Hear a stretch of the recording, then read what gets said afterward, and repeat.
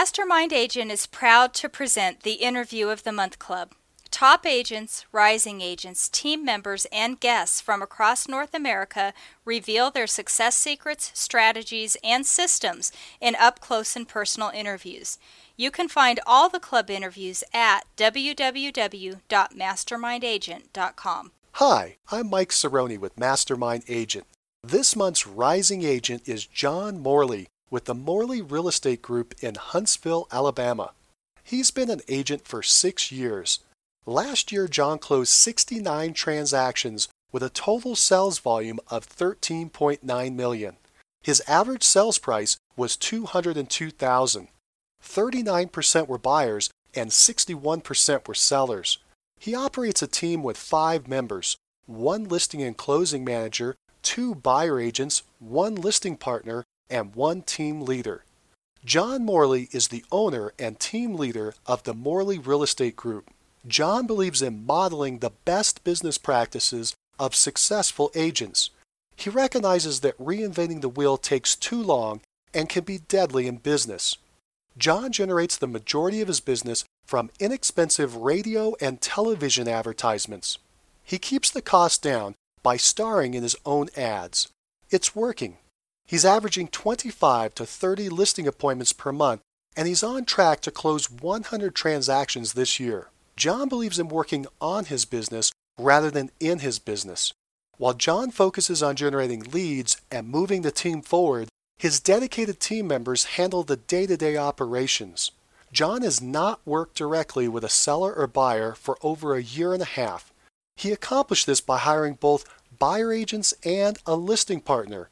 Listen closely to how the listing partner freed John from a 100-hour-per-week trap, gave him his life back, and continues to grow the business at the same time. First, a quick word from our sponsor, RealG TV, Real Estate Agent Lead Generation Television. Need more referrals? Get a free script and simple 3-part plan used by a top agent to receive and close 74 referral transactions in 1 year. Just go to freereferralscript.com. That's freereferralscript.com. Now, back to the show. Welcome to the call, John. Thank you, Mike. It's a pleasure to be here. The first thing I'd like to do is go back before you entered the real estate business and just chat about that for a second. What did you do before you became a real estate agent? That's a good question. Well, I went to college and studied computer engineering, software engineering. I thought that's what I wanted to do with my life. So I moved to Huntsville in 2002 and went to work for the U.S. Army as a software engineer. And in about 2 weeks, I figured out that was not what I was supposed to be doing. So I stuck that out for a whopping 6 months. And then I went and sold copiers, office equipment for close to 2 years. And then I got into real estate, and for about a year and a half, I just kind of played around with really anything and everything you could do in real estate. Worked with a home builder, did commercial development, buying and selling houses, and a little bit of residential real estate, which is what I'm doing now. And then in March of 2006, that's when I figured out, this residential real estate thing is where I see, just a ton of potential, and it's what I enjoy the most. So that's when I went full-time into it in March of 2006. So why did you choose real estate? Why did you go that direction? You had a little crossroads there. You were an engineer, and somehow you went to real estate. How did that happen? Well, I didn't know where I wanted to end up when I left that engineering job, but I knew that I like sales and business and marketing. And I heard from a few different sources, including a close friend that said, selling copiers is about the quickest way that you can learn how to sell. So I started doing that, and, I was making 50, 60 cold calls a day, knocking on doors, just getting doors slammed in my face. It was awful, but I learned a lot. But when I took that job, I knew that I never wanted to stay there. I guess, just during the time I was there, just real estate became more and more interesting to me. And then finally, I just jumped ship and I went to work on-site sales for a home builder. And again, I didn't really know what I wanted to do in real estate, but I figured I'd just get licensed and get started and go from there. When you jumped into the business, do you think you had a fast start or a slow start? Well, for the first year and a half when I was still figuring out what to do, it was slow because I was trying to do everything you could do. March of 2006, we actually had a pretty, I would call it a pretty rapid rise there. The first year in 2006, I think I did maybe 23 transactions, and then 2007 we bumped it up to 50 or 60. I can't remember, but we had pretty solid growth, and it happened pretty quickly. 2007, our market started. That was the peak of our market. In Huntsville, Alabama, we were about a year to 2 years behind the rest of the country in terms of when our market shifted. So I was in a good market for about a year, and then I've been in a declining market that's gotten worse and worse ever since. Well, worse and worse meaning better and better for buyers, not so good for sellers. And since we're sellers-based, it's definitely a challenge, but we're still in business, and we're still kicking, and we're still growing, actually. So we're pretty happy about the market. Let's do that right now. Let's jump in and talk about the market there in Huntsville. Go further. Describe your current market. What type of market is it? Well, we are we have an Army base here called Redstone Arsenal, which is much more civilian employees than military, so we're not really a military town. But what we do have is a lot of defense dollars. So more defense dollars are spent in Huntsville than anywhere else in the country other than Washington, D.C. So we've got a lot of contractors and a lot of high-paying jobs here. And because of that government money, it's helped stabilize the market through this whole thing. Like, our prices have only come down 5% from the peak, which is pretty amazing when you compare that to places like Las Vegas that are still down 60%. But we are, right now, in what I would consider a pretty heavy buyer's market, and we've been here for the past 3 years. By pretty heavy, I consider over a year's worth of inventory. So right now we're sitting at about 14 months of inventory. So for every 14 sellers you have out there, only one buyer is coming along every month. Do you know what the population is in Huntsville? It is, new census just came out. I think it's up to 400,000 now for our metro area. Do you have a niche, or do you specialize in anything in the market? Well, the majority of our business comes from radio and television advertising. And so, if you look at the listings that we take and sell, it's really representative of our entire market. Like, our price point is almost identical to what the market is. Our distribution of where we take listings is pretty identical. So I would say if the only real specialization we have is that we want motivated sellers. And so our advertising is directly going after the people that want a good agent, a seller that's shopping for a real estate agent that wants a real performer and somebody that's going to get the job done. That's who we're going after. So the people that are moving locally and in this market, they're so difficult to deal with. Sometimes it works, but in this market, what we want is motivated sellers. Let's talk about your lead generation. You talked about radio and television ads. Let's break that out. Let's talk about your radio advertising first. Why did you pick radio advertising? Well, when that first year in 2006, one of the reasons I actually ended up choosing to be a residential realtor is because I got a hold of these interviews, much like you're doing now, where I was listening to top agents around the country, kind of just spilling their guts as far as what's working and what's not working, and it's not some theoretical stuff that a teacher is coming up with. It's literally those people saying, yeah, this is what's making me money in my business right now, and this is what's not working. So, on those interviews, the light just kind of came on because I was seeing people that, I'm thinking to myself, they're not any smarter than me. If they can do it, I can do it. And there were a few agents on there in those interviews that I really connected with in terms of my business philosophy and my marketing philosophy, and one of them was Russell Shaw. And Russell is a good friend of mine now, and he's a mentor.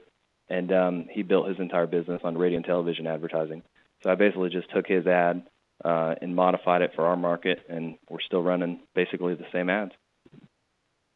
You modeled your advertisement off of Russell Shaw. How did you produce these ads? Did you have to go into the studio and put them together? Yeah, so the radio ad is a pretty easy deal. Ours doesn't have music or anything like that. It's just me talking. So I go into the studio every 3 or 4 months and redo a new ad. It takes about a half hour. TV is a little bit of a bigger deal. I've got a friend who's very good at video production. And we actually shoot in my house. can't tell, we put a white sheet up. It looks like I'm in a studio. We end up reshooting that maybe twice a year. And you can see my radio and TV ads right now on my website at morleyGroup.com. We always have the most current radio ad and TV ad posted. Those are playing on your website. So if our listeners wanted to see that or hear it, they could go onto your website. Yep. Now, you said you produce these yourself. Is it your voice? Are you the person in the ads? Yes, I am. What do you think that your production cost is? Well, for radio, the production cost on really you shouldn't have a production cost. With radio, I'm just paying for the studio time. For TV, the guy that's shooting my ads, he's also my media rep, so he gets paid basically by the TV stations, and that's pretty normal for that setup, for that arrangement. So you're not paying for the production, but they're taking a percentage of what you're paying the station, and that's normal. So your production cost is covered. There's no real production cost to put these ads together. That's correct. But there's a huge, huge, huge cost of running the ads. And, radio is a little bit cheaper. The beauty of radio is that you can find out if an ad is working within about 2 weeks. I'll never forget, we started running our first radio ad in, I think it was February, maybe March of 2007. And within 2 weeks, we were just booking appointments left and right, and it hasn't really gotten better. It's not like over time we have all these so many more calls coming in from radios. Like as soon as it was running, it worked. It just worked. TV is a lot different. TV takes, in my experience and Russell's experience, about a year for it to actually start working. So radio, you can test different messages and different ads and figure out if you're working or not. TV is a very risky thing to do because it takes so long to figure out. So, to take away that risk, I just made the decision I'm not going to try to be creative. I'm not going to try to be so smart and come up with my own ads. I'm just going to go find another ad that's already working and use that one. And did that work? Yeah, absolutely. They work fantastic. So you just copied an ad that you had seen before that seemed to be working for someone else. Exactly, yep. And that's against my nature. My nature is with a big ego, and I'm a perfectionist, and I want anything that's got my name on it. I want to be able to say, I made that's mine. But the truth is, in business and real estate, that is just such a risky and stupid thing to do, because you don't know if it's going to work or not. There's no way to know if a certain marketing piece is going to work or not until you test it. So why in the world would I want to go spend all my money right now testing a new ad when thousands of agents around the country are already running ads that are working? So why not just use theirs? Did you ask Russell if you could copy his ad? Yeah, originally I asked Russell if I could copy his ad, and he said, yeah, have at it, use anything you want. He's trademarked the no hassle listing, so that phrase, he can't give anybody permission to use. Did you think of a similar jingle to use? Well, certainly no jingle. That's the quickest way to make an ad not work. Really. No, we just kind of developed our own look and feel and went from there. Where do these ads air? How did you pick the radio station that you were going to put them on? Well, again, so let's say I copied, an ad that was working successfully in another market, but I ran it on a station that totally doesn't fit the demographic that I want, or that's going to respond to the ad, then the ad's totally going to fail. So the ads that we're running right now really only work on news talk type stations. So we run, our ad on one talk radio station here. I'd be on the second one, but the ratings changed, and it didn't make sense financially anymore. But the one news talk station here has been fantastic for us. And then we're on cable news networks, and we're on local news also in the morning and at night. Very good. So the type of station that you're putting it on is talk radio or news television. And you've discovered that results in the highest response rate. Well, yes. For the type of ad that this is, that's correct. So, entertainment-based radio, the ads that we run just don't work on entertainment-based radio. I don't know why, but they just don't. And I don't question it. I'm not going to try to make it work if I know that it already doesn't work. There are different ad, formulas and formats that people are using that do work on entertainment-based radio. So you just got to know, who the demographic is that you're going after and who you're speaking to, and make sure the message matches your audience. How long are these ads? Are they a 30-second spot or a minute spot? How long do they run? Yeah, the radio ad is 60 seconds, and that's, about normal for radio. And then our TV ad is 30 seconds, and that's about normal for TV. I wish it were 60 seconds. I feel like one of the reasons the radio ad works so quickly compared to TV taking longer is because I get a longer time to educate the sellers on why they need to call us.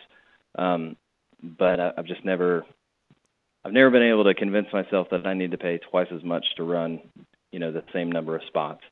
So we've stuck with the 30-second format. How often do you run these ads? What kind of frequency are you putting it out there? On radio, on the one station, we're on maybe 3 or 4 times a day, 3 during the peak hours, and then we get some bonus spots that run at various times. Then on TV, on each station, maybe, well, it depends on the station. One station we're on 3 times a week. One we're on 4 times a week on one week and 5 on the other, and that alternates back and forth. And then I think the other one is the same. You mentioned on radio you try to put that out during peak hours. What are the peak hours? Well, on talk radio, really all day. Drive time in the morning, drive time at night, and during the work hours. We actually, just put one spot in for each talk radio show during the day. So we've got one runs from 6 to 10, I think one from 11 to 2, one from 2 to 5. And then if we get, bonus spots, they'll usually run just somewhere in there. So you're trying to spread them out throughout the day, or was it just you told the station whenever you have an opening, roll it? Well, yeah, I would assume that, some of these shows have loyal followings, and so I want to make sure I'm hitting that audience. So they might just be tuning in for that program and not be listening to that station the rest of the day. In these advertisements, what are you telling the buyer or seller to do? What are you directing them to do? Are you asking them to call you or go online, or what kind of action do you want them to take? Yeah, either call us or go to our website. So both the radio and TV ad have both calls to action. Say, for free information packet, call our phone number or visit our website. And are they calling directly into your office, or is it going to some type of automated phone line? No, it's coming directly in. Do you know when the ads are going to go out so you have the phones manned? No. And the truth is, when we get calls, it's not because somebody's just heard the ad for the very first time at 3:33, and so they call us at 3:34. Typically it's people that have been hearing the ads for years. So, when they call us, it won't necessarily be right when the ad runs, if that makes sense. How many leads do you get on each of these mediums, either per week or per month? Well, for us, a lead is basically an appointment, and we're booking about 25 to 30 appointments a month right now, and basically they're all coming from radio and TV. And, now it's kind of hard to track because we get a lot of, well, my coworker told me about you. Well, who's your coworker? John Smith. Well, we don't know who John Smith is, and so our only assumption can be, well, they must have heard a radio ad or TV ad. So it's frustrating for me because I would love to be able to know exactly where every single piece of business I get comes from, so I can appropriate my marketing dollars smarter. But the truth is, it's getting really hard to figure out exactly where each lead, what the actual lead source is on each lead coming in. We always ask, but a lot of times people just don't know. What do you think the key to success is in these ads? In order for an ad to work, you have to be speaking to the hot buttons that are in the minds of sellers in that market at that time. So what I mean by that is, when we started running the ad in 2007, our market was still pretty good. Sellers were used to an appreciating market. They valued realtors less than they do now. what we were advertising then was basically, our no stress listing, which is cancel anytime. If you find the buyer yourself, you don't owe us anything. Flexible commission structure. Basically a very seller-friendly program. That's what made people call. That worked until the market started going down, and now today sellers don't really care that much how much they pay in commission. They don't really care about a seller-friendly program. They just want to know, can you sell my house or not? Do I even have hope? So our ads today, since we're in a down market right now, they very directly speak to the market that we're in. So, we're admitting we're in a down economy, we're in a down market, but we're still successful. We're still selling houses. All of our ads always mention our days on market compared to the market average, so we're showing performance.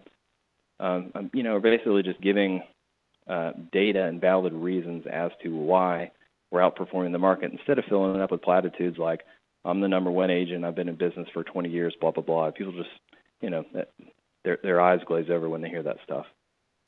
The things you're mentioning now in your down market are your days on market comparison. Any other items that you're trying to emphasize during those ads in this down market?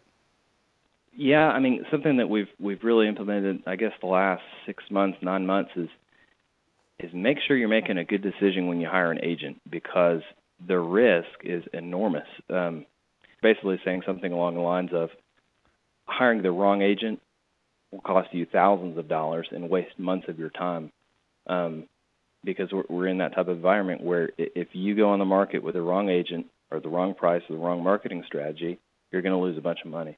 So we're trying to make people very aware of that up front before they hire an agent. Because a lot of times, Mike, we're getting hired after they've already, hired another agent, and they've realized, oh, this is more serious than we thought. We need to hire a professional now. So we're trying to educate people up front that they need to hire a professional from the beginning. That's actually, it seems to have worked. Our calls have picked up a good bit since we've started doing that. But anything I'm saying, by the time somebody's reading this, could be totally different. Because, all that matters is doesn't matter what I'm saying, all it matters is it resonating with what's going on in the minds of sellers at the time I'm saying it. So you want to match your market. Exactly. And you said you revise your ads every quarter, like every 3 months or so? Yeah, the rule of ads is never touch an ad that's working. And so sometimes we'll change it because it just stopped working, and I can tell, okay, there was the drop-off. We need to change something just to get it back up. So we'll change it just to, refresh a couple of the words, to update the days on market. And then if the market has changed, or let me put it this way, if the seller's perception of the market has changed, then yeah, we're changing the message of the ad. Now tell me again, how long have you been running radio ads?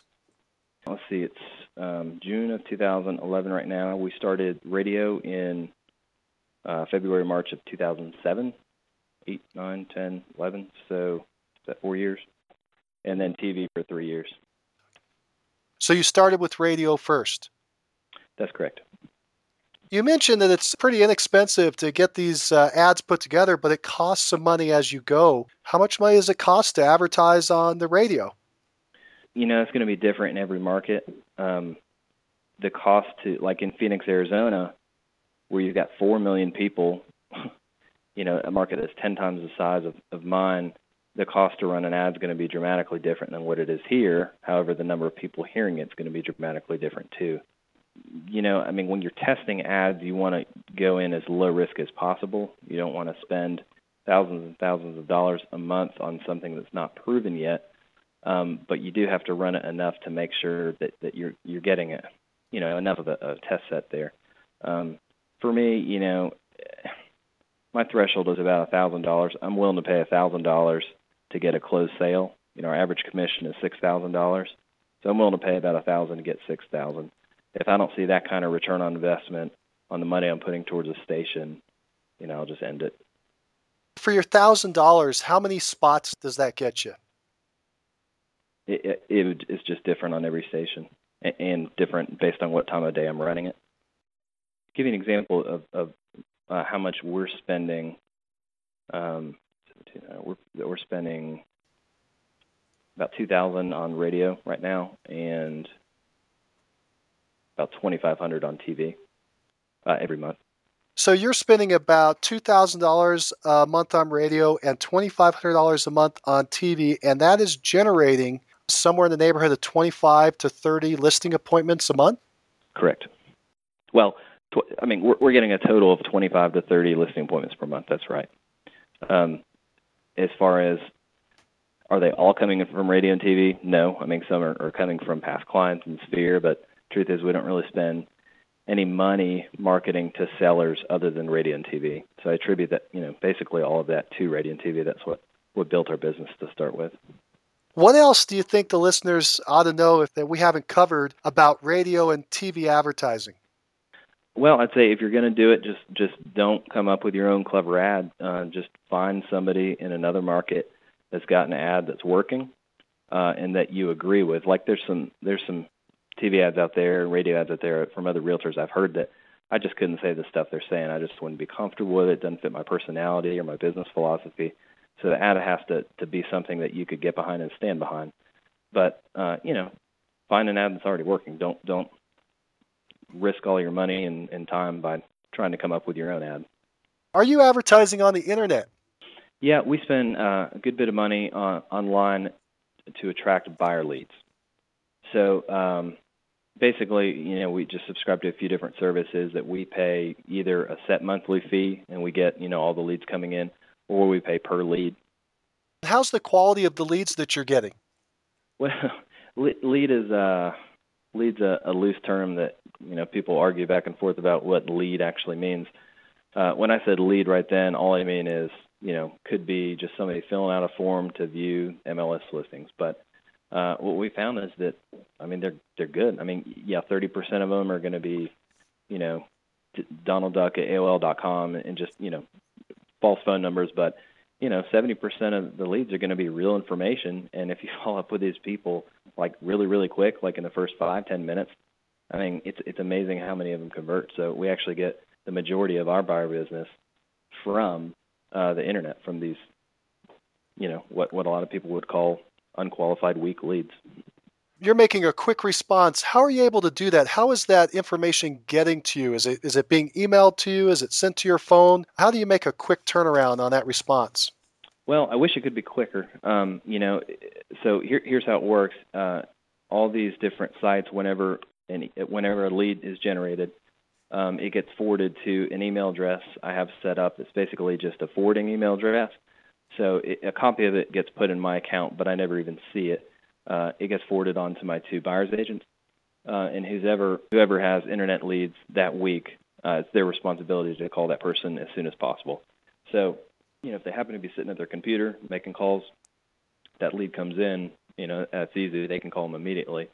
If they're out showing property or meeting with a client, that's when we're in a situation where half hour or hour, 2 hours could go by, and we haven't followed up with that lead. In the past, I've tried a lead coordinator. So somebody that is just assigned to follow up with every single lead that comes in. I think we may go back to that in the future. It didn't really work with us. We used a virtual assistant to do it. She wasn't very sales oriented. I think it can work, but again, it just didn't for us. On your lead generation, you mentioned that you are getting referrals from past clients and your Sphere. How are you promoting that? Are you marketing to those people, and if so, how? Well, the biggest lead generation project I have in my plate right now is restarting that, because I've been awful about it for the past, 3-4 years. Well, I guess 3 years, haven't really been doing anything. The very first thing I did when I started in the business in March 2006 was put my database together and mail to every single person I knew and who knew me and who we liked each other. Like the first, I did one letter a week for 8 weeks, handwritten note, stayed in contact with them a lot, sent them letters out a good bit. And then I just kind of stopped because I got so busy and, I just lost my way, I guess. Still, we're getting about, right now today, 30% of our business is coming from past clients, from referrals, and then from my sphere of influence. So, 3 out of our 10 sales, which last year would have been 70 divided by 30%, whatever that is, 25 sales, 20 sales from our sphere and past clients and referrals. for doing basically nothing. Like literally all I'm doing right now is sending a monthly real estate market update once a month. So I'm very, very excited about that because I just see an enormous opportunity there and a ton of potential that I'm not tapping into right now. I mean, everybody that's listening should be marketing to the database, at least 2-3 times a month, and everybody knows that. But you just get busy and you get going and you just let things slide, and that's unfortunately where I am today. You generate these leads, the leads come in. What do you do to capture those leads and to start tracking those leads? As far as, our process when a seller lead comes in, and again, usually when somebody's calling us and we're if somebody's calling us and we're marking it as a seller lead, almost always they're calling to book an appointment. I mean, sometimes they're calling for, to have a question answered or to have the information packet sent. But, with the internet today, they hear your radio ad or TV ad, and they're going online. And so by the time they're calling us, they've basically decided that, yeah, we want to meet. So when they call in, the person that I like to handle those, all the incoming seller leads, if she can, is Jessica, my listings and closings manager. She's an administrative person. She runs our office, and she's just very, very good at getting the data out of the seller that we need to get. And she can ask questions like, what do you think your home is worth? And ask more personal questions, and the person calling in feels more comfortable talking to her because she's not the agent, so she's almost like a third party asking questions. Once she gets all the info, then she books an appointment with Lord Duncan, my listing partner. So our initial appointment is going to be out at their house with my listing partner. And as far as tracking, every single incoming seller lead and buyer lead gets put on a intake sheet, and then all those intake sheets, they get the information from those gets put into the database, and it gets put onto a spreadsheet basically that we use to track the lead source for every lead. So I've got a lead source tracking sheet spreadsheet that shows me for both buyer leads, buyer closings, seller leads, and seller closings what the lead source was on each one of those. And if a buyer lead comes in, how do you capture the buyer lead? Well, that's a lot more difficult. So we're only getting 30 to 35, 40 seller leads a month. It's pretty easy to manage. When you've got hundreds of internet leads coming in a month on the buyer side, it's difficult to track. And, we basically keep almost everything paper-based on the buyer lead management side. I've not found a CRM program that I'm happy with that can really manage our leads well. So, we classify each buyer lead as an A, a B, or a C, and they're all, and we use the intake sheet basically, to keep all the notes on. So as far as me tracking, I can from email, I can figure out basically all the leads that we get from every different internet lead source or every lead that comes from our 800 number. But for any referral or, sphere or somebody that's called in off a yard sign, I don't even track that. It's written down on a sheet somewhere, but we don't have a good centralized system to track that. And I've tried over and over, but until there's a good CRM system out there that can really track buyer leads very, very well, we're just going to kind of stick with how we're doing it right now. So currently the lead comes in off the internet and it gets forwarded to your buyer agents through the email. Automatically, yeah. Automatically. And they take it from there and start running with it. That's correct. So there's no formal follow-up system to those buyers, such as sending them out something through mail or email. It's simply the buyer agent making either an email contact or a phone call back to the buyer. Is that correct? Well, that's the first step. And then what the buyer agent does when they get that lead is they enter them into Top Producer so that they can be put on our weekly buying tip email campaign. So they're getting, at least one email a week from me with a tip of the week for home buying. They're generally getting put into the MLS system so they can receive, new listings as they come on the market. And then as far as how does the follow-up work after, if the buyer's agent makes the call and is not able to get a hold of them, they'll try up to 8 additional times before they leave a voice message. And once they leave a voice message, they just, we don't follow up with them after that. But, as soon as we've had a conversation, we can figure out, okay, are they A, are they going to buy within the next 30 days? Are they B, are they somewhere between 31 days and 90 days? Or are they C, are they 90 days plus? And based on whether they're an A or B or C is how we'll continue to follow up with them from then on out. But every lead gets put on that drip campaign. One way or the other? Correct, yeah. The buyer tips, excuse me. Do you have different campaigns? They're an A, a B, or a C? Well, the drip email campaign, no. As far as how we follow up with them, though, yes. So if they're an A, our next step, so if a buyer's agent is working with a lead that they've classified as an A and they don't have an appointment set, their next step is to get an appointment set. So with an A, it's a daily thing. They're always looking to get the next appointment. With a B, somebody who says they're going to buy a house between 30 and 90 days, we follow up with them twice a month. And then with a C, it's once a month. Let's move into talking about sellers. How many listings do you currently have? We currently have, I just looked at it this morning, 25, and 8 of those are under contract with a buyer. What's your number one source of seller or buyer business? Definitely radio and TV. Sellers have a lot of options out there in the market today. Why would a seller choose you? What's your competitive advantage or your benefit? We've got a lot. When you ask that question, you're talking about what's going to make them call us, or what is the real underlying benefit? Why would they hire you? If you go out on a listing appointment and you're competing with 3 other agents on that listing appointment, why would the seller hire you? Well, the one thing that we try to refocus all objections and everything they ask, all their concerns and questions back towards is track record.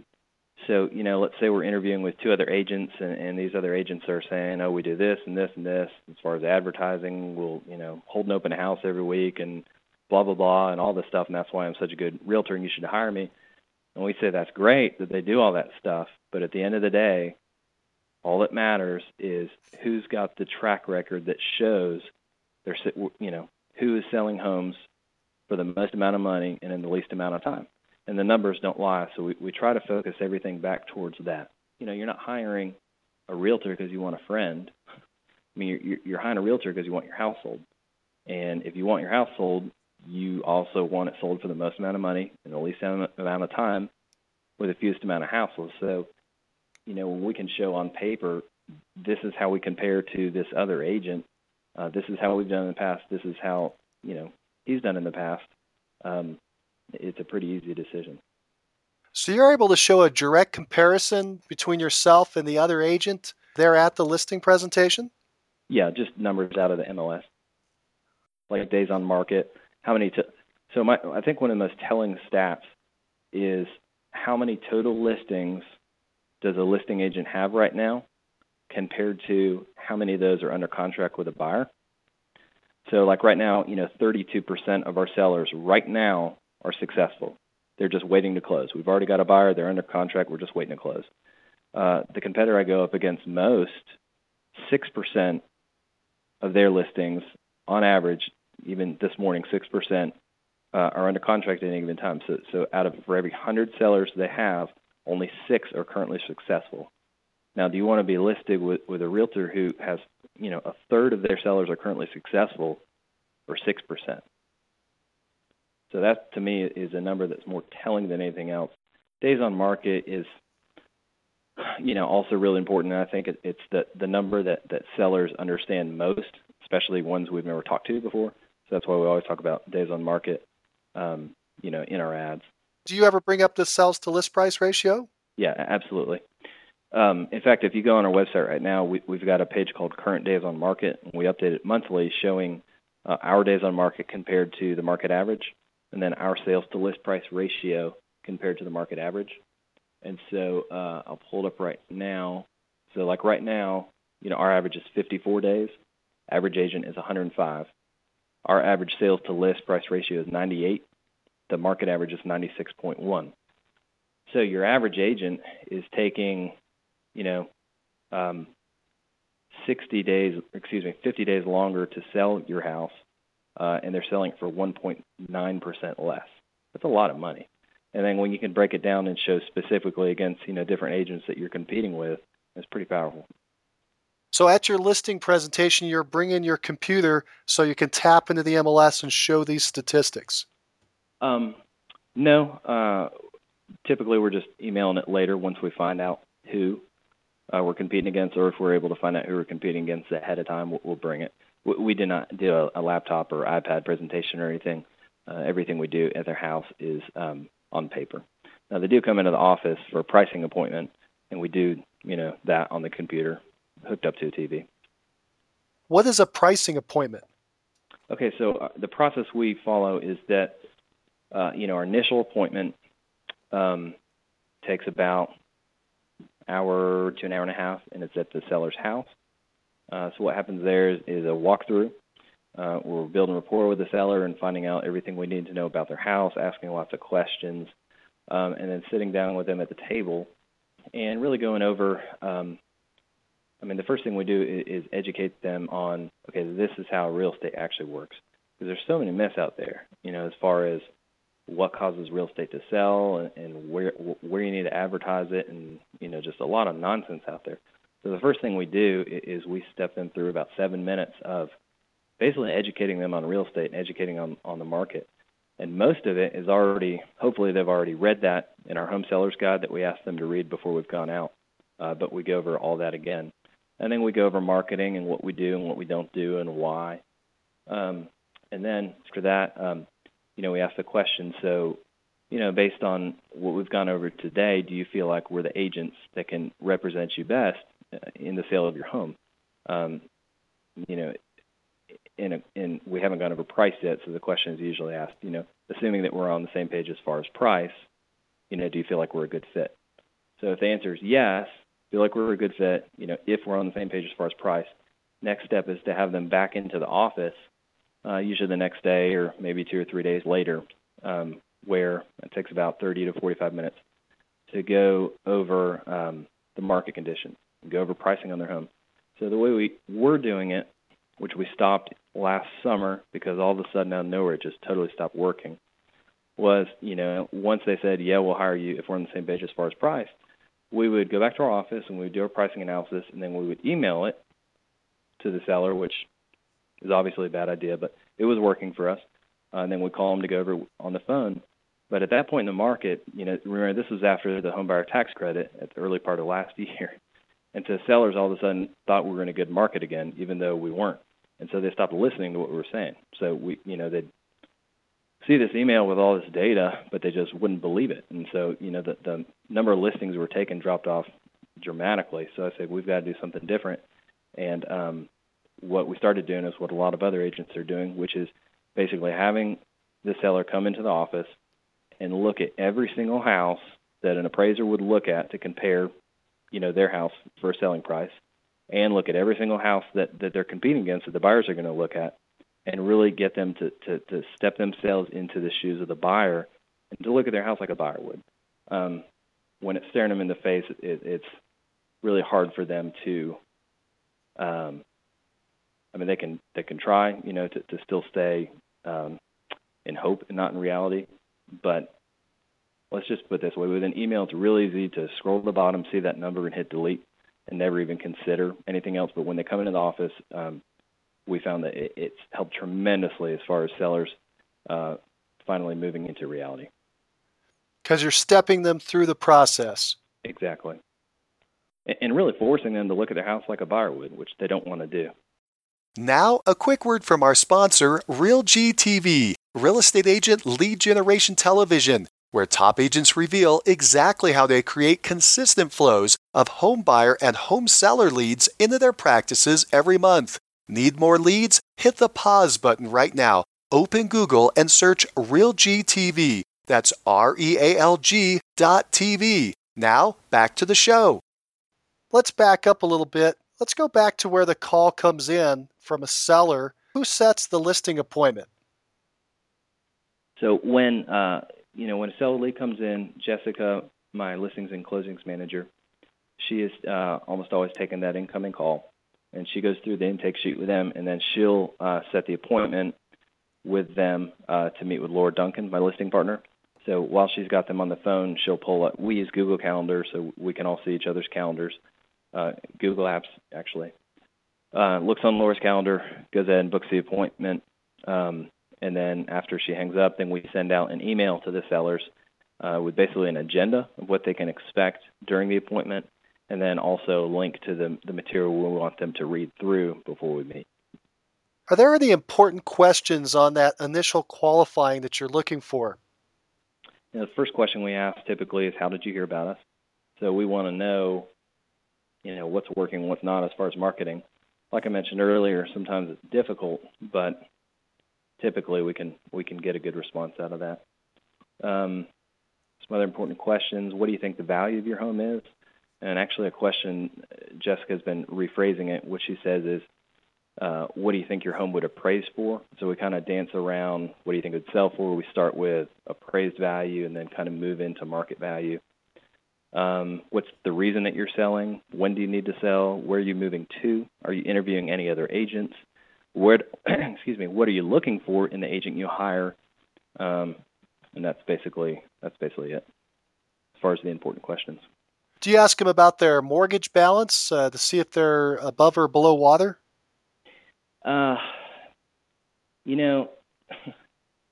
We don't. We're not in a market. So about 10% of the sales in our market right now are foreclosures, and 1% are short sales. So, we do have to turn down a ton of listings because people can't sell, but it's not to the point where like 9 out of 10 people calling us are upside down. If it were 9 out of 10 people calling us were upside down, then you better believe we'd be asking that. And the truth is, in that kind of market, every seller would be expecting it. If it can come up naturally in the conversation, we will ask it and try to find out their loan balance, based on and how much they think it would sell for compared to their mortgage balance. But a lot of times people can get offended by that if they think they're in a pretty good market and they've got some sort of privacy issue. But if we sniff out, if we get any sense that it's probably not going to work, then we really dig in, and we're not going to book an appointment with somebody that's if we feel like they're not going to be able to sell, but they're not being open and honest about what they owe against the house, then we won't take that appointment. So I guess that question would be more case by case. Once you set the appointment, do you send out a pre-listing package? So typically by the time somebody's calling us to book an appointment, they've already read our pre-listing packet, read it online. Once the appointment's booked, in that agenda email that we send, we do ask them to read through it, and we explain why, and we really sell them on the benefits of reading through. So pretty much almost always they've read through our pre-listing packet before we meet, which makes things so much easier. And that's posted online, so they're typically already seeing that before they get to you. Yeah, like if you were to go to my website right now, in the upper right-hand corner, there's a little starburst graphic that says Free Sellers Info Packet, and that's our pre-listing packet. And in order to get that packet, do they have to enter any information? Do they have to put in their name and the email address, or do you they push the button and they go straight to it? No, they do not have to enter anything. And is that your home seller guide? Is that what you were mentioning earlier?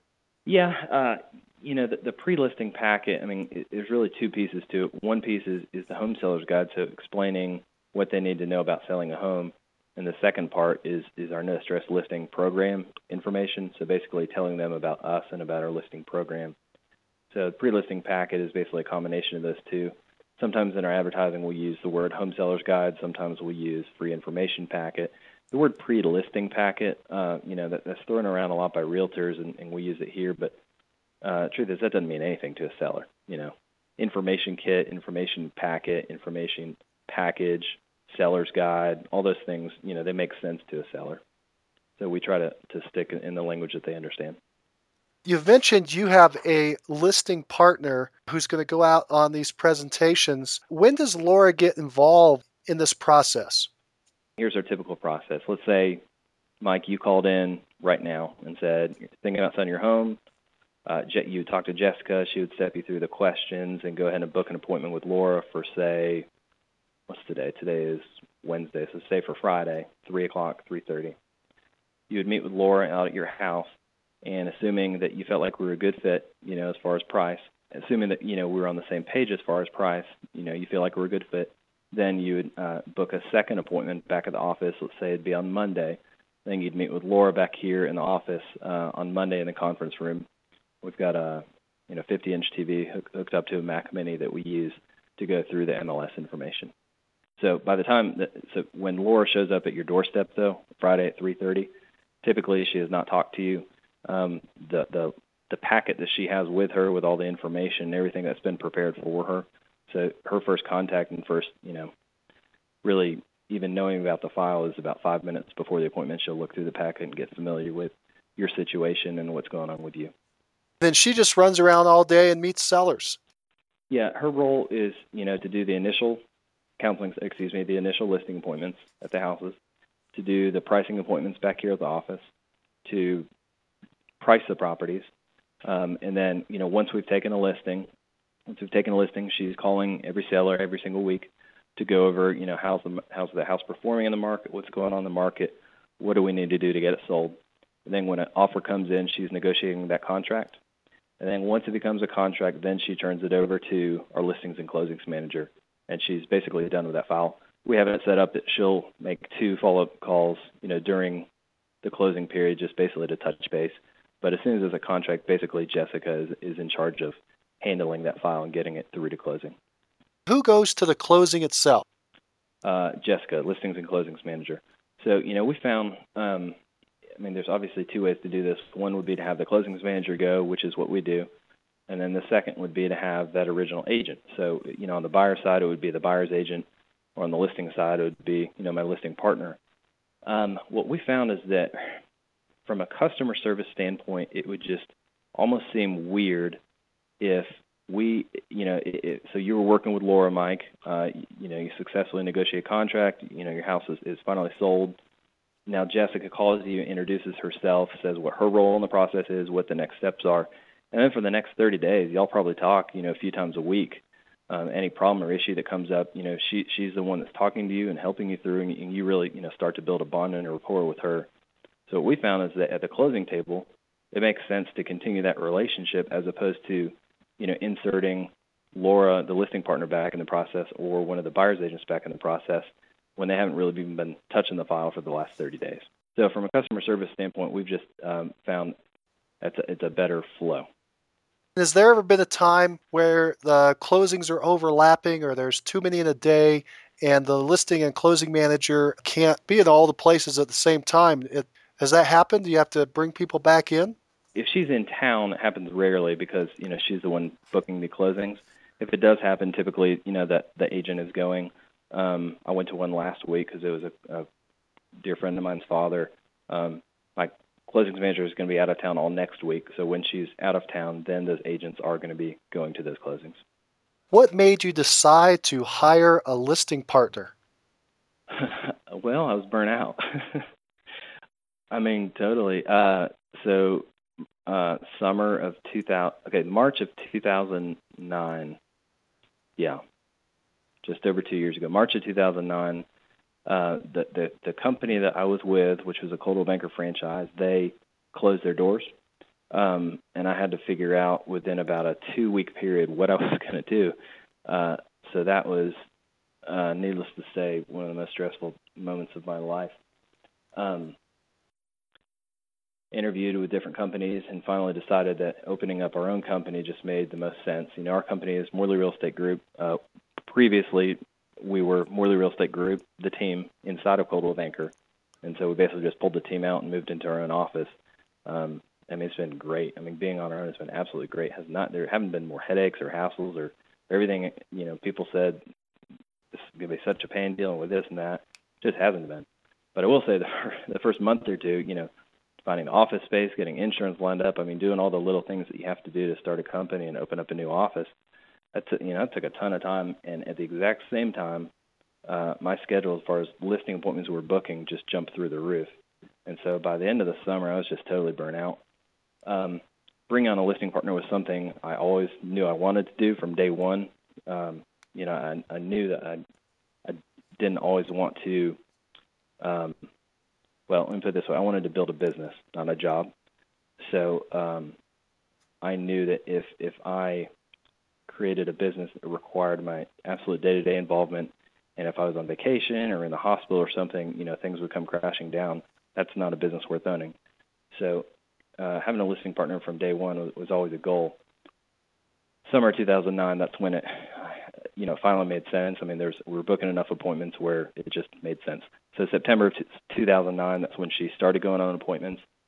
And I'd say, by December 2009, that's when I was completely done. All listings had been transferred over to her, and I was not going on any appointments anymore. So it's been a year and a half, really, since I've been on a listing appointment. I think I went on 2 last summer when she had surgery.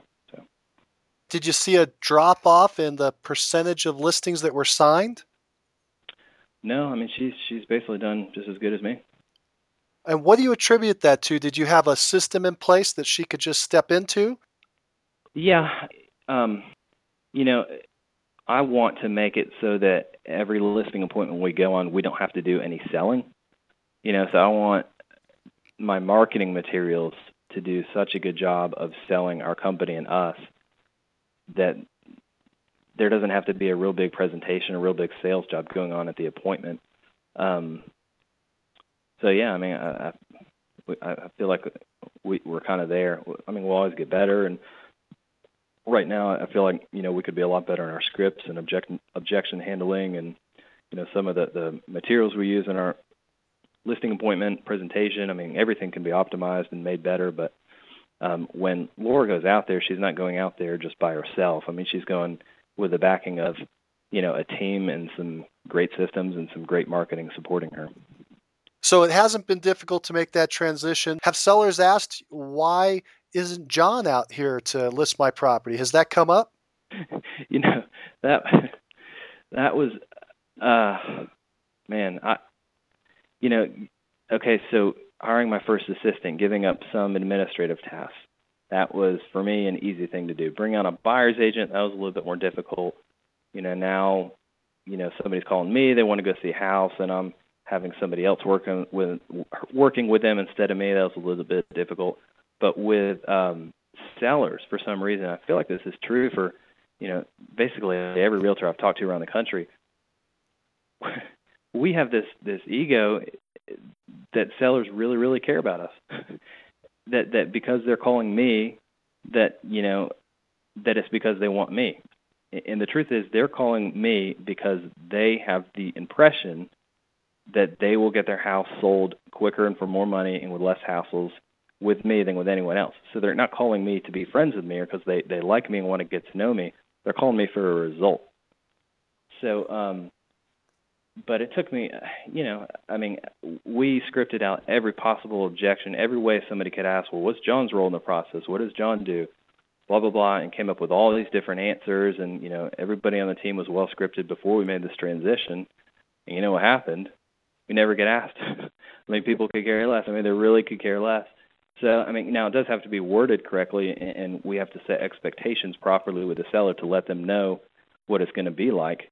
But, if you tell a seller this is how it's going to be, then they can't be upset at you or disappointed.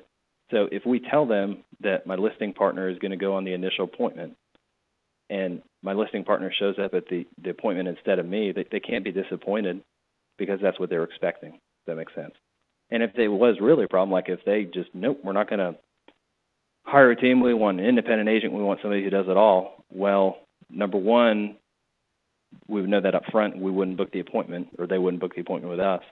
And number two, if somebody's like that, they're generally not going to be a good fit for us anyway. It sounds like this listing partner has really freed up a lot of time for you.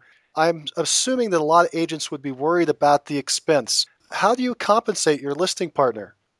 Yeah, so as far as compensation, my office listings and closings manager, she's on salary, and then my buyer's agents and listing partners are on straight commission, so they get a commission split of every deal that they do. Listing split for a buyer's agent is higher because it takes a lot more time and work to get a buyer closed than it does to get a seller closed with our system. There's no salary, there's no hourly for the buyer agent or the listing partner. They just get a percentage of the transaction when it closes. That's correct.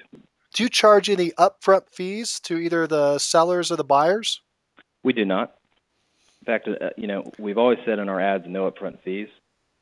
And, it didn't used to be a big deal because a lot of sellers would say, upfront fees, why would you charge an upfront fee? Well, now agents in my market are charging upfront fees. So it's become a really good thing for us because we've never charged upfront fees, and we don't, and we say that in the ads. When people go to buy a car, what do they hate? They hate all the little the taxes and the tag fees and all the little add-on fees. That's, something that's hassle. It's part of, the hassle of buying a car. So, part of the no-stress listing, part of taking the hassle away is just very simple pricing, just a percentage. If it sells this way, it's that percentage. If it sells another way, it's that percentage. Oh, and if you find your own buyer, you don't owe us anything, but there's no additional fees tacked on there. Do you still advertise to sellers with those benefits that you just made, such as if you find your own buyer, there's no fee? In our current ad, I don't know if it's in there or not, because quite honestly, we only have 60 seconds. And so, if I had 2 minutes, that'd probably be enough time to throw it in there. But with only 60 seconds, every word that I'm using, every phrase and sentence, I want to make sure it's the maximum impact. And in a buyer's market like we're in now, sellers aren't really thinking, oh, I might find my own buyer. In the seller's market, when things are hot, they might think that they could. Back on listings, who takes pictures of the house and does measurements and things like that? So we have a photographer/runner. He takes all the pictures for all of our houses, and he's awesome. He's a really good photographer. Beautiful pictures, wide angle, everything looks great. And he also takes care of our lock boxes and signs. So he's the person that does everything physical outside of the office as far as getting a listing on the market. And then when the listing sells, he goes back and picks up the sign and box as well? Correct. Does he get paid a flat fee for doing that work, or how does he get paid? We have an hourly rate, so I pay him, per hour, and that covers, he pays for his own car and gas and everything, equipment, everything. I just pay for every hour that he's working for me. I pay him a certain amount. Once you take this listing in, and now you're turning around to sell this property, you're trying to find a buyer for it, what do you do? What's your system for getting a property sold once it's become your listing? So, when we put a home on the market, I don't want it going on the market until everything is ready. So, our first 2, 3, 4 weeks on the market, first week on the market, first couple of days on the market, that's absolutely our most important time. And every day that goes by becomes less and less important. Bottom line is I don't want any potential buyers, any of them, to find out that the house is available for sale until they all can find out about it at the exact same time, and they're all going to get the absolute best impression that they will ever get. So what I mean by that is I don't want to put it on, I don't want to put a yard sign out today, MLS maybe 3 days, a few other websites, 5 or 6 days. So if there are 10 potential people that could buy this house, I want all 10 of them to be fighting for it. If I put a yard sign out, maybe only one's going to find out about it, and he's going to come in and make an offer where there could be 9 other people out there that are interested in it that don't even know about it yet. And as far as best impression, we don't want anybody to know it's for sale until they can go online and see all the pictures, good ad copy, and until the house is looking really good inside. So, if they're going to be making improvements to the house over the next couple of weeks, we're not going to put it on the market until those improvements have been done, because we want to get the absolute most amount of money that we can for that seller. And then as far as what do we do, to get it sold after we're on the market, our assumption is when we go on the market at the price that we've picked that it's going to sell. But, pricing these days, best case scenario, it's educated guesswork. Oftentimes it's just a crapshoot. You have no idea what the market's going to do or how they're going to respond to your house. So, we'll go on the market at a certain price, and we go on the market with the seller understanding that if this is not working, like if we go 30, 40 days on the market and we're not getting, but a couple of showings or people walking through, enough people walking through, but they're not liking it, we're not getting offers, if it becomes obvious that we're not going to sell in today's market, then we do something about it. We either change the price or we add value to the house some way. Almost always it's changing the price.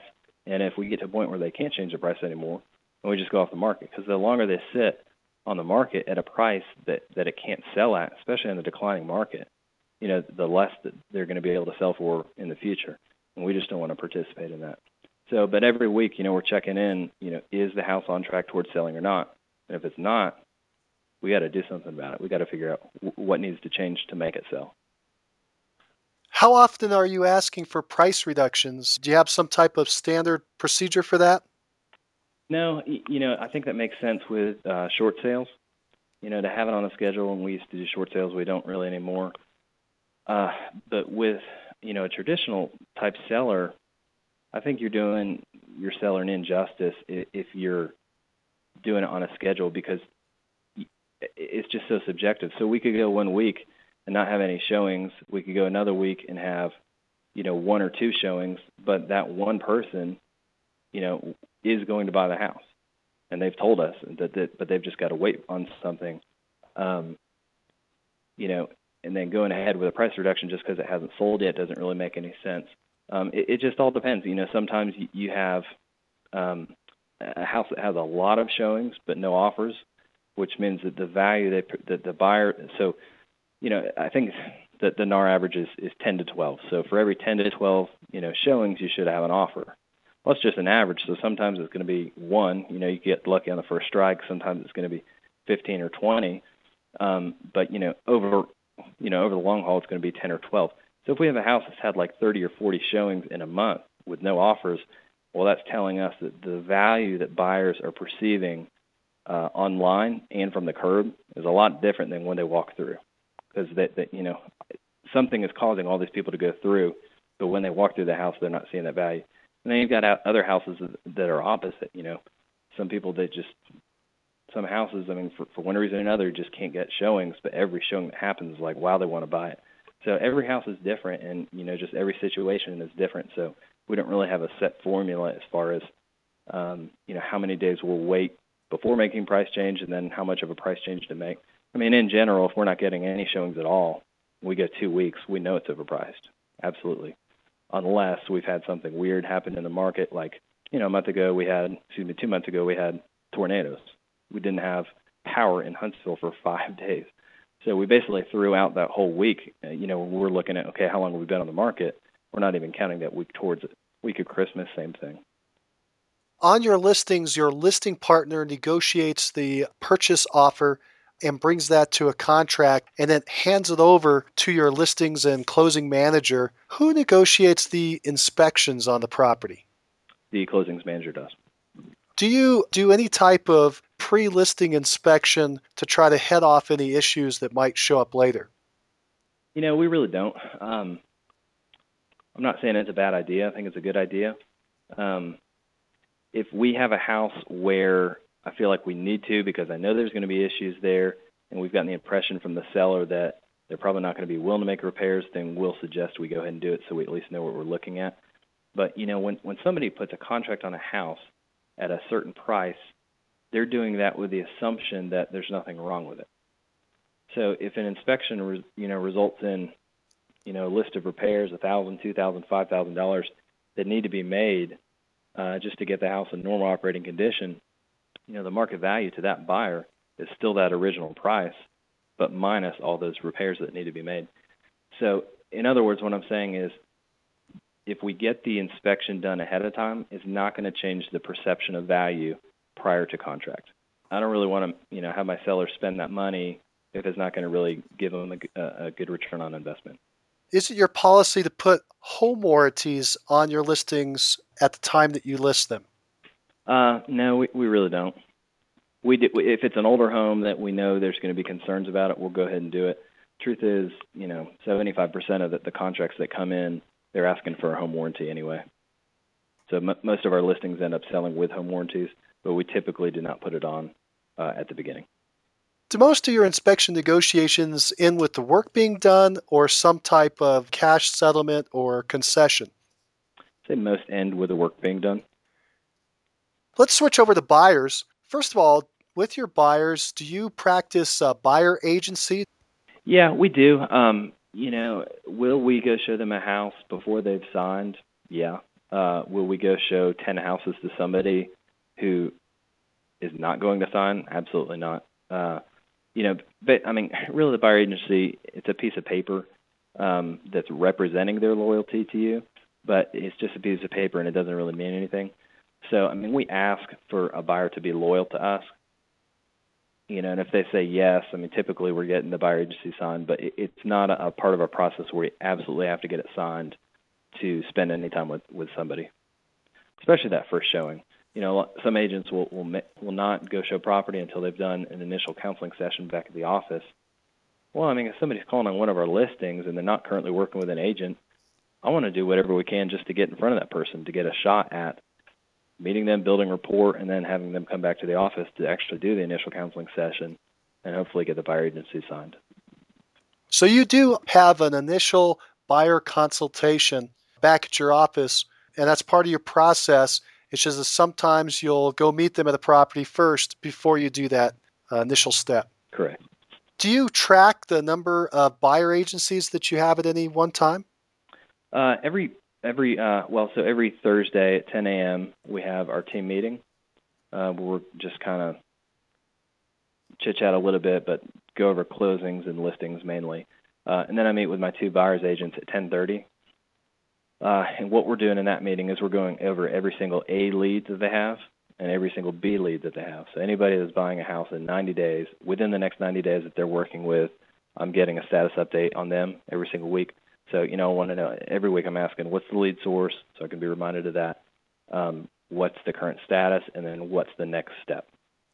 So a lot of times, agents will get so busy doing other things that they forget what the next step is, and that they need to be following up with this person that said they're buying a house, the next 45 days.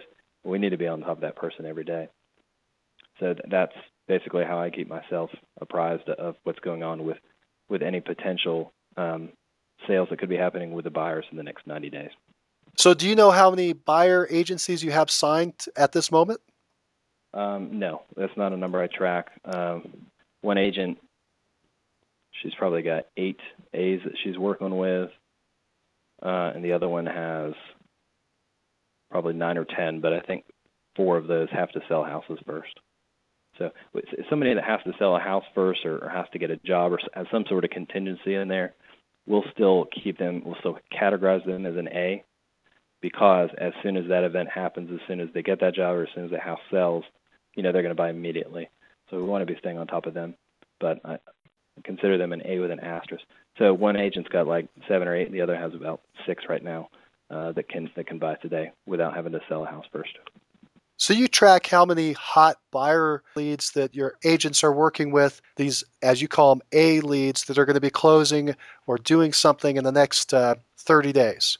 Correct. What is your number one source of buyer leads or business?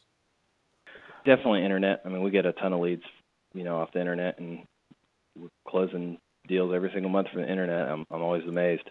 Because we've, I've been paying for certain sources since 2005 even. Like I've had one source since 2005.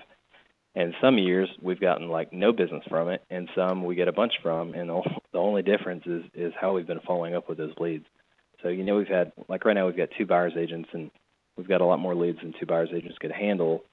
We need to bring on another agent, but at least we're somewhat close, and we've had periods where we've only had one agent or been without an agent at all. And so we've got all these leads coming in, can't even do anything with them. How do you purchase those leads? Are you paying per lead? Are you paying for a group of leads? So househunt.com, that's one of them. We pay a set amount per month. And, any leads and basically we have the Huntsville and Madison territory for househunt.com. Any leads that come to us and nobody else. We use Number One Expert, which is a flat monthly fee, and it's basically a listing syndication system, which, the website that it pulls people back to is incredibly ugly. I don't like the site, but we get a ton of leads from it and close a lot of deals from it. Homegain.com, we pay per lead, so every lead that comes in, I'm paying a certain amount for that. We just started using agentmachine.com, which is one where you pay a referral fee upon closing. But House Hunt and Number One Expert, those I've had for years and years, and they've brought us a ton of business. And Home Gang we just started maybe 4 or 5 months ago. And Agent Machine we started a month ago. When you start working with a buyer, you said that you do set a buyer appointment to meet with those folks and sit down with them. Do you do some type of preliminary over-the-phone questioning before you set that appointment? Yeah, we've got an intake sheet for buyers, just like the one for sellers. We're basically asking them, all the qualifying questions. Are you currently working with a realtor? Have you spoken to a lender yet? Are you going to be paying cash? Just all the questions that are important to talk about with a buyer before you spend time with them. Do you have a house to sell? When are you going to be buying? All those questions. And then specifics about, of course, what kind of house they're looking for. When you set those appointments, are you trying to set them in your office or at the buyer's home? Where do you like to set those? In the office. Yeah, we really never meet with buyers in their home. It's always at home that they're looking at or back here in the office. How much time do you try to set for that appointment? Do you tell them it's going to be 15 minutes, 30 minutes, an hour? For the initial counseling session back in the office, just half hour. The short when you're trying to get that appointment booked up front, the shorter the better. The easier chance you're going to have getting it. And your objective is to do a presentation and get a signed buyer agency at that appointment. That's correct. And it's not. The presentation's really it's not formal at all. Like our listing presentation, I wouldn't call it formal, but we at least have a very set structure. The initial counseling session, it could go all over the place, but basically the objectives there are to educate them on the market, what's going on in the market today, what can they expect as a buyer, and then educating them on our process. But the educating them on the market, we want to make sure that they are going to be a good buyer, like that they know what it's going to take to do really well in this market, how to be a great buyer in this market. And then educating them about us and what we do, we want to make sure that they're a good buyer for us. So we want to educate them how we work and make sure, they're okay with everything and they're on board with everything. And then we spend time, looking at properties on the computer with them during that consultation. Do you ever tie it in with going out and looking at properties that same afternoon? Yeah, I would say usually the initial counseling session is immediately followed by showing appointments. Do you have a pre-buyer packet, some type of buyer education packet, just like you do with your listings? We do. Home Buyer's Guide. It's on our website also. Needs to be updated. There's a ton of information. There's probably like 80 pages there, just a lot of stuff that, a first-time home buyer might find really useful. Lots of checklists and, frequently asked questions and that type of thing. Blank contracts. Have you found that buyers are looking at that before they call you or sometime during the process? Do you think that they're utilizing that source? Yes, they're utilizing it. When a seller's calling us, it's because they're interested in hiring us. When we get a seller lead, it's not like the seller's just, flippantly picking up the phone and dialing a bunch of different realtors and, looking for, when we get a call from a seller, it's because they want to hire a realtor or they're considering hiring a realtor. Buyers a lot different. Buyers today do not pick up the phone and call up RE/MAX or Coldwell Banker or Keller Williams and say, I would like a real estate agent, please. Can you assign me one? Or I'm looking to hire and interview, a real estate agent to help me buy a house. When people are moving to town, sometimes they do that. Older folks still sometimes do that.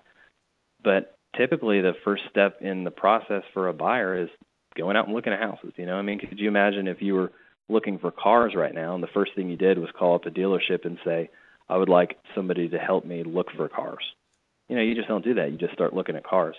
In fact, the NAR statistics are that during the first 2 weeks of the search process, they haven't spoken to a realtor. So week 3, they start talking to different realtors, asking different questions. But so no, in answer to your question, it's helpful to them, but the process for converting a seller lead and converting a buyer lead is just so drastically different because the seller, again, the reason they're calling us is because they're interested in hiring us. The reason a buyer is calling us is to get information about one of our listings. So we have to convert that call coming in, asking for information about listings into, the next step in the sales process. How do we get in front of them? How do we get them to give us their loyalty and say, yeah, when we buy a house, we're going to do it with you guys? Do you ever receive objections to signing the buyer agency? Yeah, both our listing agreement with our sellers and our buyer agency agreement with our buyers is cancel anytime for any reason. So if a buyer is not willing to put on paper that they're going to be loyal to us on an agreement that says in bold, cancel anytime, then we don't want to work with them anyway. And we're super happy that we found it out now instead of, after showing them 20 houses. So that's how you're discovering their loyalty. Correct. Denny Grimes is the one who taught me the script. Basically, you're talking about dating. We're not getting married yet. We're just going to start dating, find out if we're a good fit. I need you to sign this agreement so we can start dating, but we can call the marriage off at any time. So, but really, talking about the issue of loyalty up front, towards the beginning of your time with them is pretty important. Who negotiates the purchase offer? The buyer's agent does. I went through the roles of the listing partner earlier. The buyer's agent role is to prospect and lead generate and follow up with leads, and then to do initial counseling sessions, to show property, and then to negotiate contracts. And after it's a contract there, then it gets handed off to the closings manager. However, the one thing that they still do related to the closing process is they will schedule and attend the home inspection, because home inspections in our area, they take 2-3 hours sometimes, and a buyer's agent can bring their computer and a call list and their cell phone and be productive during that home inspection. Just go off to the side or stay in their car and make phone calls, whereas my closings manager, there's not really anything that she could do productive out of that home inspection. Who attends the closing for the buyer? The closings manager. How about this listing and closing manager? What are her tasks and responsibilities? So, she's the only administrative person we have in the office.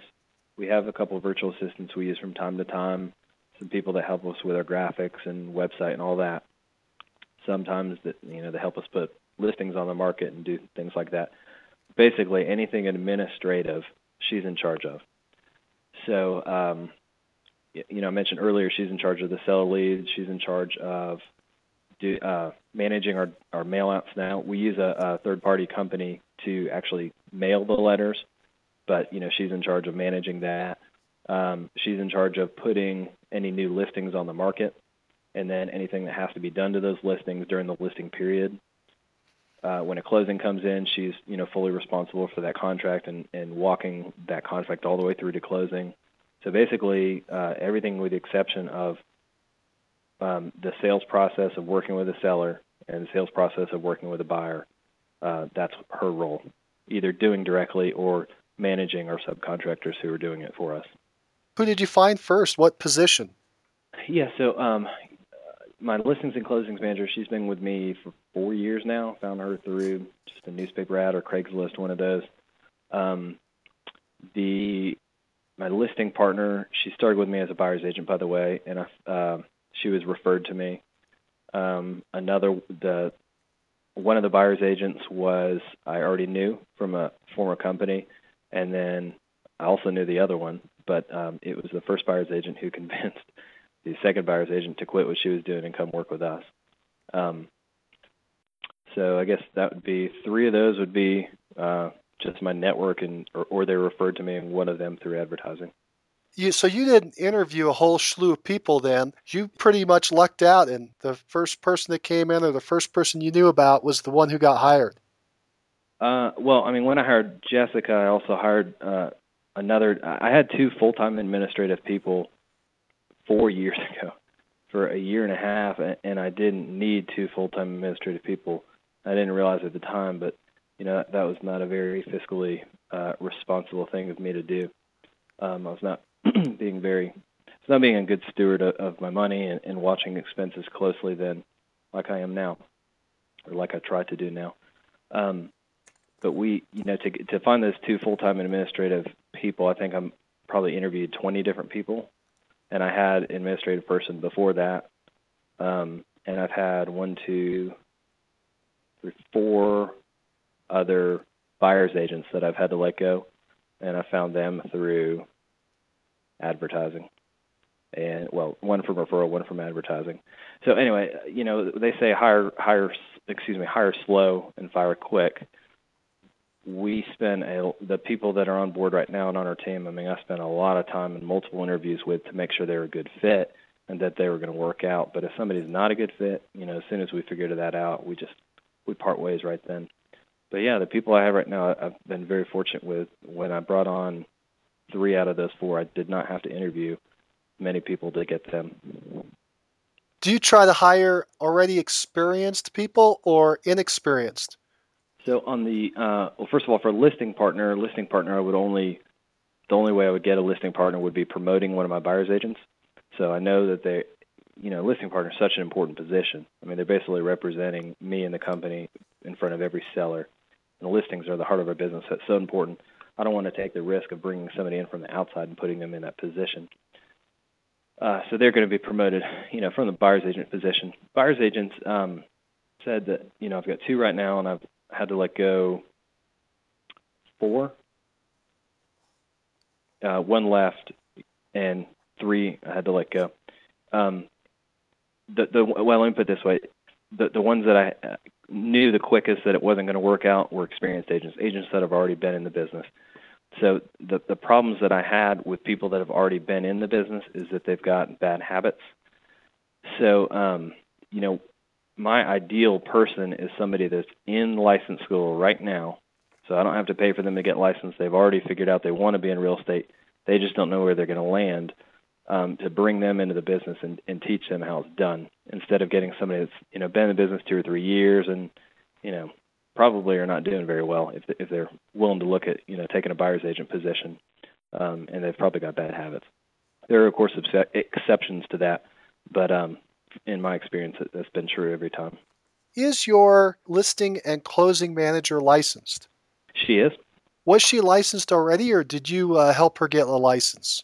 No, she was not licensed, and yeah, that was one of the first things I did was put her through license school. That's real important, because even if you've got an assistant that's just doing, minor tasks, if she's not licensed or he's not licensed, there's a lot that they can't do. If we need a house opened up and the property's shown, they can't do it. But what she's doing now, she's fully negotiating, all these requests for repairs, so she's acting in a licensed agent capacity anyway. So she absolutely has to be licensed. John, you've got all these people running around on the team. What do you do? It's a good question. When I said I just got burnt out, and that's why I brought on the listing partner, once we finally made that transition, which is December 2009, I think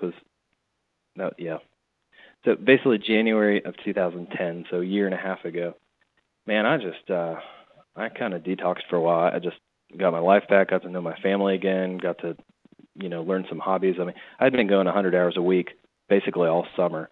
So I just, got my life back, figured out that there's more to life than just work. So now, though, as far as what do I do in the business every day, I'm the team leader, so I'm setting the vision. We're having our meetings every week, so I'm keeping, everybody on track and on task towards meeting their goals. Any problems or anything that, they need my assistance with, I'm helping out with that. But my main thing, the main value that I bring to our company is lead generation. So I'm the person that's fully responsible for making the phone ring. So really, my perfect week is spending all of my hours doing nothing but working on new lead generation projects. Does that always happen? No. Do I get distracted easily and often? Yes. But the thing that I can be doing to bring the most value to my other 4 team members, to their lives and to their families, is to be sitting here in my office figuring out how can we grow, how can we get more business, how can we get better. And that's fun. That's what I love. I love marketing. I love lead generation. It's the whole reason I got interested in business in the first place. So right now I'm doing exactly what I want to do. I love what I do. It's unfortunate when I hear other realtors around the country say that they hate what they're doing. I think a lot of that right now has to do with the market. They're just dealing with very difficult situations with foreclosures and short sales, but a lot of it's just coming from doing things that they don't want to do, like working with sellers they shouldn't be working with because they're just rude, or buyers that aren't going to buy a house, just working with people they shouldn't be working with. But right now, as far as what I get to do all day, I love it. I absolutely love it. We've talked a little bit about technology. What type of technology do you employ in your business? Well, we're basically, with the exception of one Inspired Listings lead generation program that is desktop-based, because their agreements with the MLS will not allow them to be cloud-based. That's my understanding. With the exception of that one system we use, we're 100% cloud-based. So, when we had that tornado come through a couple months ago, and we literally didn't have power in Huntsville for 5 days, it didn't affect our ability to run the business at all, because everything we have is stored in the cloud. We use Dropbox, we use Google Apps, we use Top Producer. Just we basically set up our office so that we do not need to be in the office to run our business, which is it's a pretty freeing feeling, not having to worry about data backups and data security or worrying about where somebody is or having to come into the office to get something. I mean, we can do it from anywhere in the world. That brings up another question. Well, I want to go back to on your team. Where do these people work? Do you have office space for them to work? Do they work out of their homes? Yeah, we have an office here. We were in 1,000 square feet. We expanded it to, I think it's 1,800 square feet. Everybody has their own private office, and we've got a couple extra rooms available for other agents as we grow. I think it's pretty important. I mean, can an agent, a buyer's agent or a listing partner, can they be successful working out of their house? Yeah, but I think the chances are a lot higher if they're coming into the office every day in a pattern of success, of productivity, and quite honestly, it's just more fun working with a group of people than having everybody work out of their house. So do you require everybody to come in once a day to check in the office, or do certain hours in the office? No, we don't. I mean, if an agent were not meeting quota, yeah, absolutely, I would. I mean, they would need to be in here for 3 hours a day prospecting. But if they're meeting quota, no, I don't put any restrictions on that. So you have quotas for your listing partner and buyer agents? Not for listing partner, but for buyer's agents, yes, 2 a month. Yeah, I mean, if they're not selling at least 2 houses a month, then we've got to figure out when the world's going on. They should be, selling 4 houses a month. That's expected, but danger zone would be if it's, less than 2. What happens if they don't meet that expectation? Well, I mean, at some point, if we're not just seeing a turnaround, then we've got to part ways. Obviously, our company is not, the way we have our team structure is not working out for them, or they're just not going to, be able to make it in real estate. But no, there's no set thing. I mean, if they're not meeting quota, then, they're going to be prospecting 3 hours a day here in the office. And if that doesn't do it, if that doesn't turn around, then, we just let them go. Sounds like you have a lot of systems in place to make things run smoothly. How do you keep things organized? Yes, so we have an operations manual that's basically a collection of all the different flyers and brochures we have combined with all of our how-to documents. So let me look at one right now. Okay, so we use Dropbox to share files. So every one of my teammates has a folder on their computer. It's called Shared Morley Group Files. And anytime any one of us makes a change or an addition or a deletion to anything inside that folder, it gets updated on everyone else's computer. So if there's a flyer or a form in here and I make a change to it, it's going to, get propagated to their computers also. So I don't have to worry about them, using an old version. But inside our operations manual folder here, the shared files folder, we've got email templates, we've got how to enter showings into homefeedback.com, buyer agency agreements, different things like that. We've got a lot of checklists that we host on Google Docs. So every time there's a new listing or a price change or a new contract for a buyer, a new contract for a seller, or a closing happens, we've got different checklists for these items, and checklist gets printed out. So basically we use a checklist for anything where pretty much all the actions are going to be done in one day. So let's say, we're putting a new listing on the market. Well, there's maybe, 40, 50 items on there. It's all really going to happen in one day. We put that all on one document, one checklist. And then for plans that are, more drawn out, check make sure termite letter is ordered 7 days before closing, send, introductory letter 2 days after listing, those kind of things. We use Top Producer to manage all of those actions. Additionally, we use a few spreadsheets in Google Docs to manage different things. We have one spreadsheet called Closing Calendar, where we've got a row for every different closing that we have right now, and then a column for all these different items that are a part of the closing.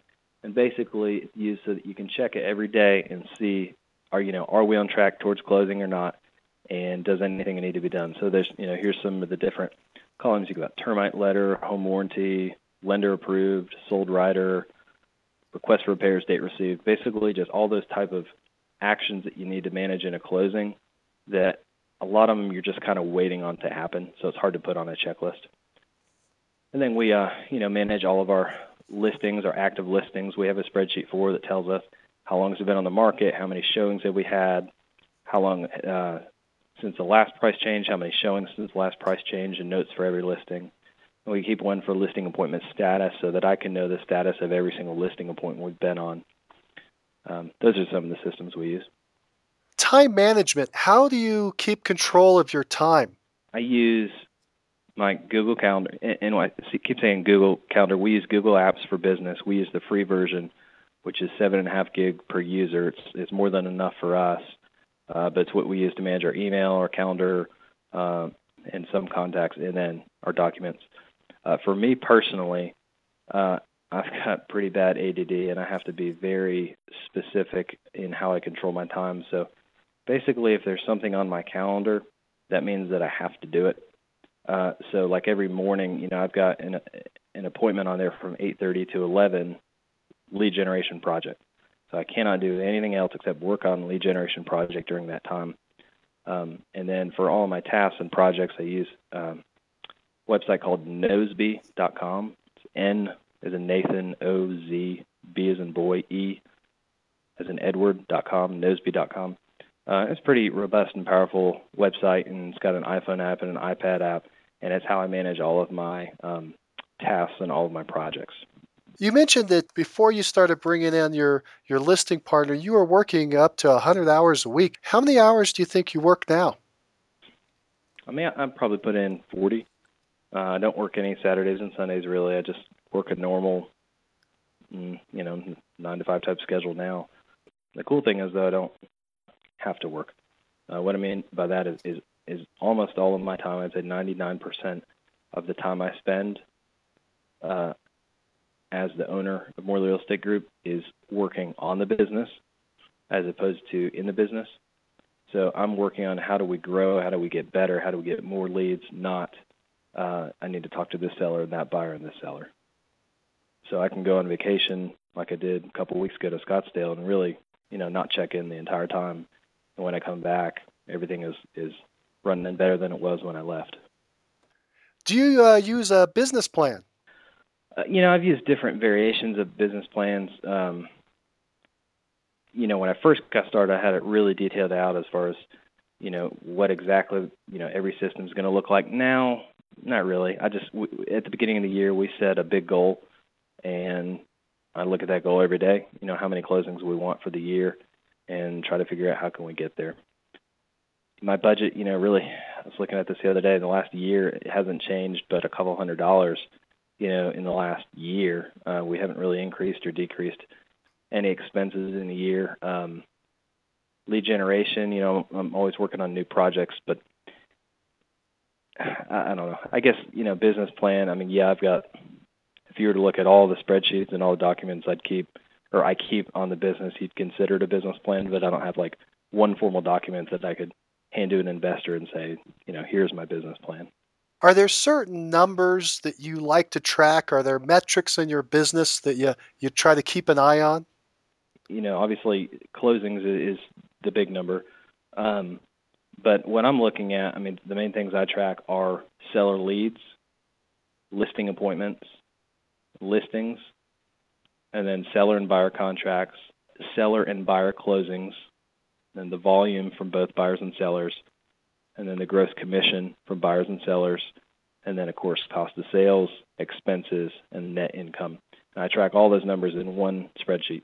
So every month, going back till I started in the business, I can tell you exactly, what the number was for every single one of those categories.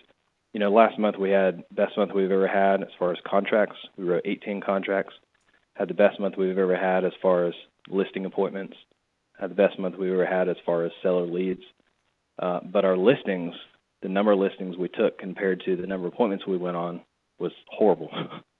But now this month we've already taken more listings than we took, actually a lot more listings than we took last month. We're only 2/3 of the way through the month, and I can't explain why. So, sometimes you just see these really weird and random things, and you just got to throw your hands up and say, I don't understand why this happened. But, yeah, I mean, to the extent that I can, I try to track everything that's going on in our business. There's going to be some people out there listening who think, boy, you've got all these people running around. How's this guy making a profit? Are you making a profit? Yeah, so as far as profitability, yes, we've always been profitable from the beginning.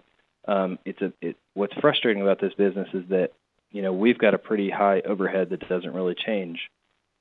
My cost of sales changes, how much I'm paying my agents every month, but my overhead as far as marketing and salary and office space, about the exact same every month.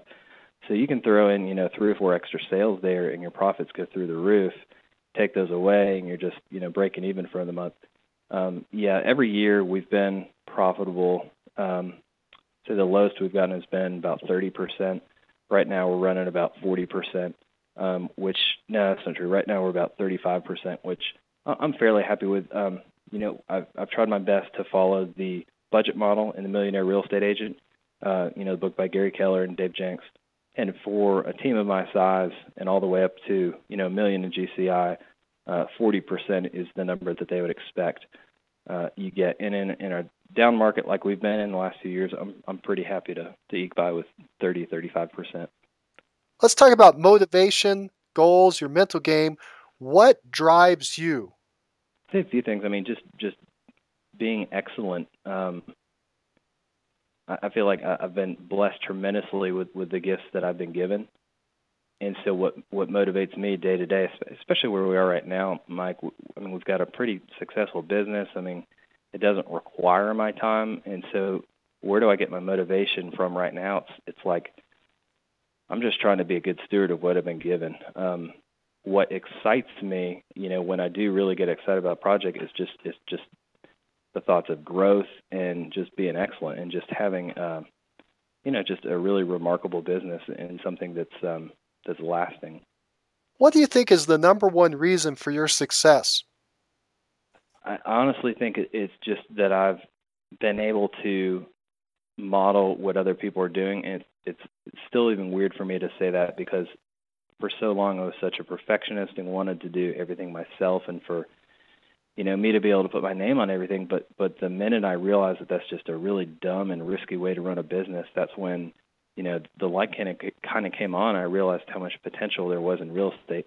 I mean, we're in such a cool business that there's a million of us doing this thing in, every city around the country. And like, let's talk about Birmingham, Alabama, for example. Birmingham, Alabama is an hour and a half south of me. There's an agent there, Collier Swecker, a good friend, and him and I share ideas all the time. And why wouldn't we? Because, something that's working for him, if I start doing it, it's not going to affect his business at all, right? Because I'm not competing against him and vice versa. So he shares with me, I share with him, and we both grow up. So we've got, 1 million people and, thousands of really good agents around the country that are already killing it and doing so well with this business. Why in the world wouldn't you just figure out what they're doing and not just copy it? Just do exactly what they're doing. And again, it's got to be something that you agree with and you can stand behind, but don't go start your own direct mail campaign until you figured out what's already working for somebody else somewhere else, in another city. So I'd say, the minute for me where I just got over my ego, got past my perfectionism, and just started to really take on the concept of modeling, that's when we started taking off. Well, John, your business has indeed taken off. Your investment in modeling the best business practices of top agents is paying big dividends. By working on your business rather than in your business, you've regained control of your life while maintaining your profit. You are a good steward of your business. Thank you again for being our Rising Agent of the Month. If you like the show and want to know when the next one's coming out, click the subscribe button on iTunes or Stitcher. And if you want to hear more episodes like this, give the show a 5-star review and write a quick comment. I read them all, and it motivates me to keep going and share the top agent success stories with you. Thanks.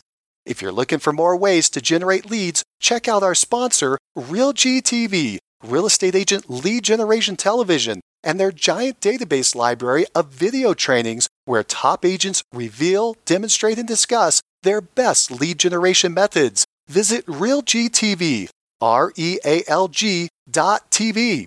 If you're low on funds or just want to get the maximum leverage, check out my masterclass webinar titled Top 5 Free Lead Sources for Real Estate Agents. Learn more at freeleadtime.com. That's freeleadtime.com.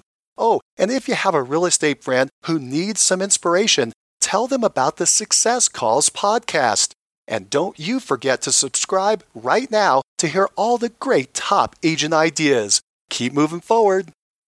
You've been listening to the Mastermind Agent Interview of the Month Club, where top agents, rising agents, team members, and guests from across North America reveal their success secrets, strategies, and systems in up-close and personal interviews. You can find all the club interviews at www.mastermindagent.com.